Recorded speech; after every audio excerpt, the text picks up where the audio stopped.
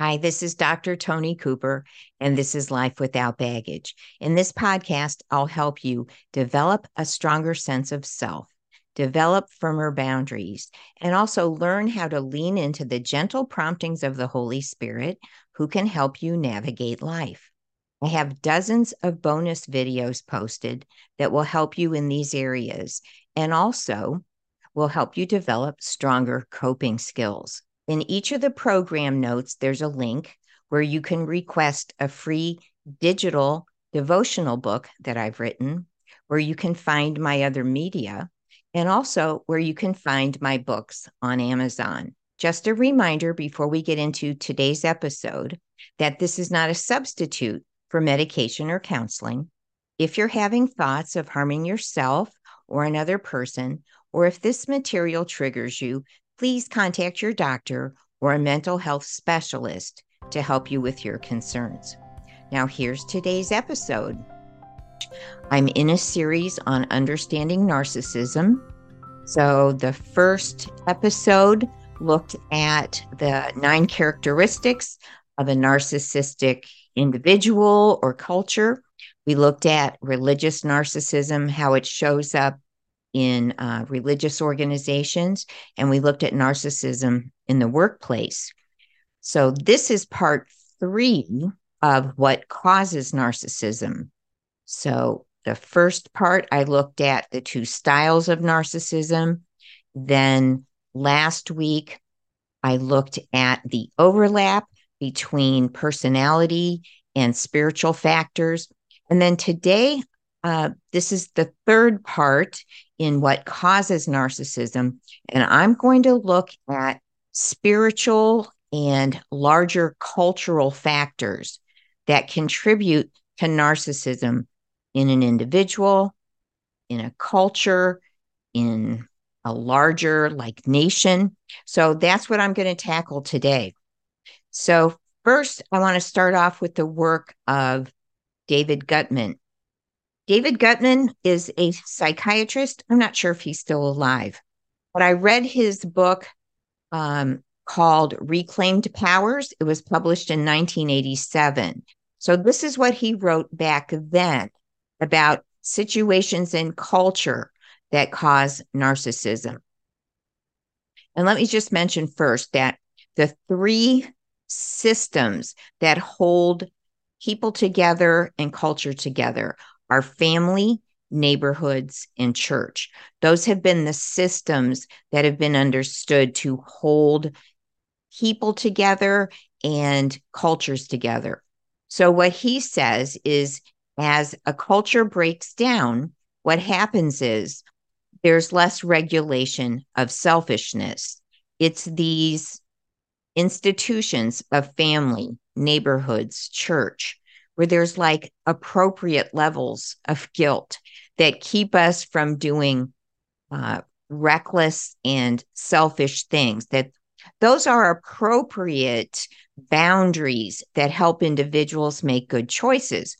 So as those institutions break down, there's more selfishness, there's less protection and care for children, for elders, for the weak, there's more abuses. This is, again, Dr. David Gutman. He's not a Christian. He's a secular psychiatrist.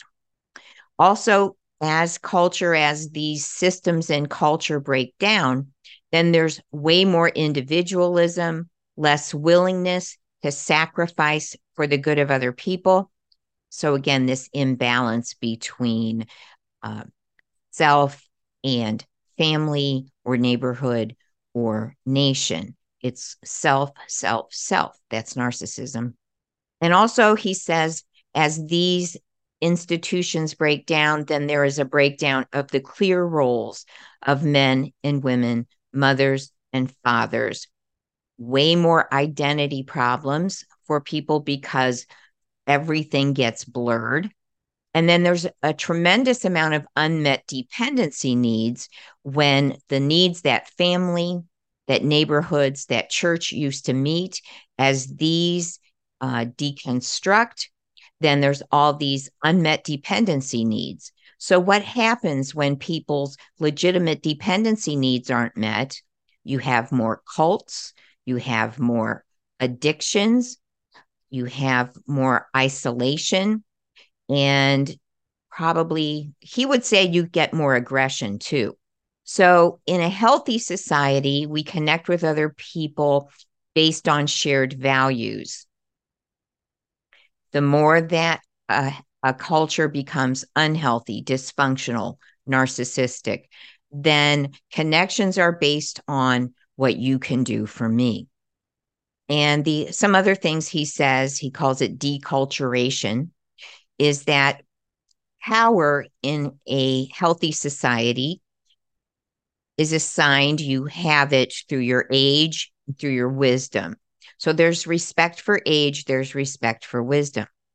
But as a culture unravels, then each person defines their own value system, and power becomes economic, who has the most money, or some kind of political power.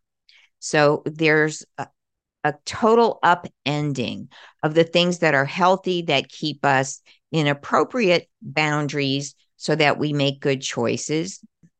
Again, all of this is in balance, that there's respect for the individual, but there's also a sense of responsibility to other people in a healthy way. This is what he wrote in 1987. So you can see where we are now. I mean, this is just continued to unravel. So we understand that as cultures become more narcissistic, individuals become more narcissistic, institutions become more controlling. We looked at that in the 9 characteristics in recognizing narcissism. So what happens to individuals is there's a lot more pressure to develop a healthier balance, a healthy sense of self. It's a tremendous challenge because there's not much that's helping glue you together. And this is where I believe that your faith in Jesus Christ can make a tremendous difference, because it says in Ephesians 3:16 that he strengthens us at the core of our being.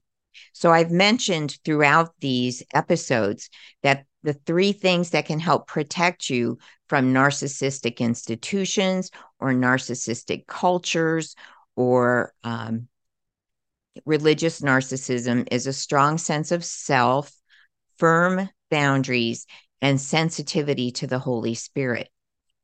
So Bob Dylan wrote a song, I think it was back in the 80s, you got to serve somebody.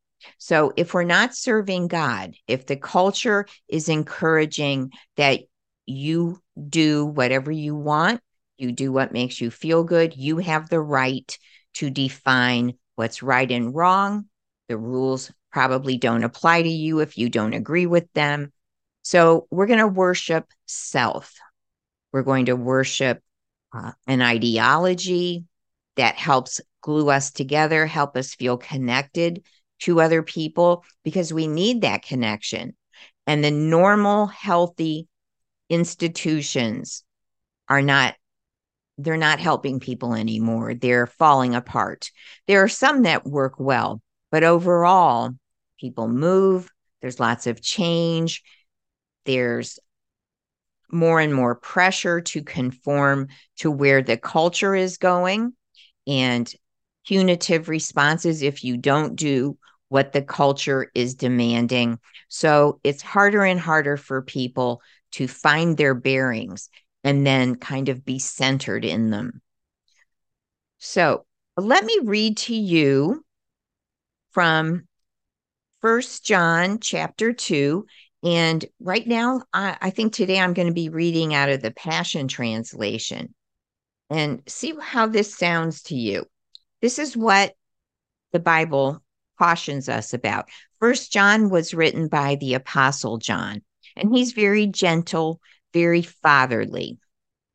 This is 1 John chapter 2, verse 15 in the Passion Translation. Don't set the affections of your heart on this world, or in loving the things of the world, like the world system.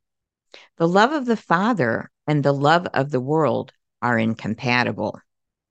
For all that the world can offer us, the gratification of our flesh, the allurement of the things of the world, and the obsession with status and importance, power. None of these things come from the Father, but from the world.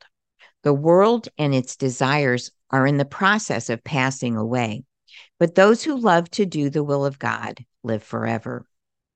So there's a caution in 1 John chapter 2 that the world system will pull you away from the principles of God.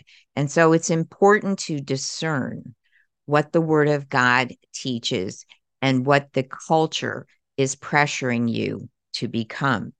You can find this also in Romans chapter 12, verse 2. Again, this is from the Passion.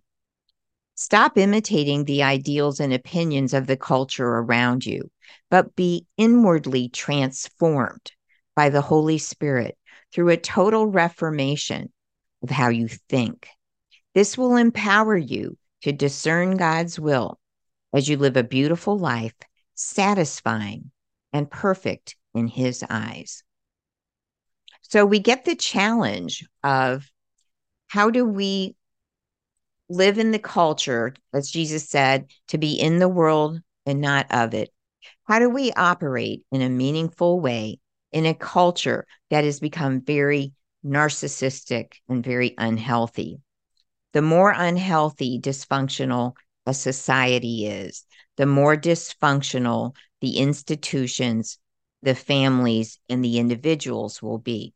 So, as I said, as we sink our roots in deeper and deeper to the Lord Jesus Christ, as we spend time reading His Word, as we spend time in His presence, letting Him speak to us, letting Him encourage us, then the more and more that we will be able to stay whole, to move towards wholeness, and to be able to withstand the pressures, the stresses, the rejection sometimes of the larger culture. So some other thoughts about how we are defined. If people don't know the Lord, it's going to be very hard for them not to be defined by the trends in the culture. And we can be defined by pain that we've been through, by the trends in the culture. You know, it's kind of comical when we look at things in fashion, you know, how we dressed in high school or at different eras, the hairstyles, the way that the jeans or the dresses were styled. We can laugh about that. But the trends in the culture not only affect what you wear, they shift your personality in a particular direction. So the Lord wants us to be authentic, to be free emotionally, to be free spiritually, and not pressed into ways of thinking, ways of behaving that take us farther and farther from our authentic self. And if we are just seeking what's comfortable, because we can be driven by pain, but we can also be driven by ways that we think are going to help us escape pain, addictions, or reckless behavior, or trying things that aren't good for us, but we think it's going to help us get out of pain. That ideally we want our roots to be deep enough in the Lord that we can hang on, enter into His peace, get the strategies we need as we rest in His presence and as we read the Word. So this is a challenge in this day and age because the culture is very narcissistic. And so it becomes more and more important and valuable to learn how to draw our strength from the Lord, to be defined by who He says that we are, and that He helps us find that balance of being free in Jesus Christ, being free to be who He created us to be, and also be free to overcome that whatever our natural tendencies towards sin or towards kind of emotional challenges or relational challenges, because we all have them. The more that we are empowered to move forward, no matter what's happening around us. So I want to read to you again from the book of 1 John. This is chapter 5. And I'm going to read in verse 3 and forward. True love for God means obeying his commands. And his commands don't weigh us down as heavy burdens because they're for our good. You see, every child of God overcomes the world, for our faith is the victorious power that triumphs over the world pressures and system. So who are the world conquerors defeating its power? Those who believe that Jesus is the Son of God. So we have power to overcome, to move forward, no matter what life throws at us, no matter what's happening in the culture, that we don't lose ourselves in the pressure. So I want to pray for us in these areas of the sense of self, firm boundaries, and sensitivity to the Holy Spirit based on these scriptures that I've shared with you today. So, Lord, I thank you that you are the one who enables us to overcome any of the pressures in the world, any of the things that we've been through, that you strengthen us. And I ask you for the listeners today and myself, according to Ephesians 3:16, to be strengthened with power in our innermost being, that we can walk in the fullness of what you purchased for us on the cross, that we can have appropriate boundaries where we can interact in the world in a relevant way and still hold on to our values, that we can be sensitive to the Holy Spirit, intentional in how we read your word and how we make decisions about what's good, what's right, what's necessary, and what is a waste of our time. And that we would be able to draw close to you for what we need to access your power and your peace. And that we would have greater love for other people, even those who don't agree with us, even those who might want to take advantage of us, that we could firmly walk in the truth of who you have created us to be. In Jesus' name we pray. Amen. So this was Life Without Baggage. I'm Dr. Toni Cooper. Thanks for listening. If this helped you, think about sharing it with a friend, and please send me your questions, send me your comments so I can know how to prepare in a way that will meet your needs and help you continue to have a life without baggage. So thanks for listening. God bless you.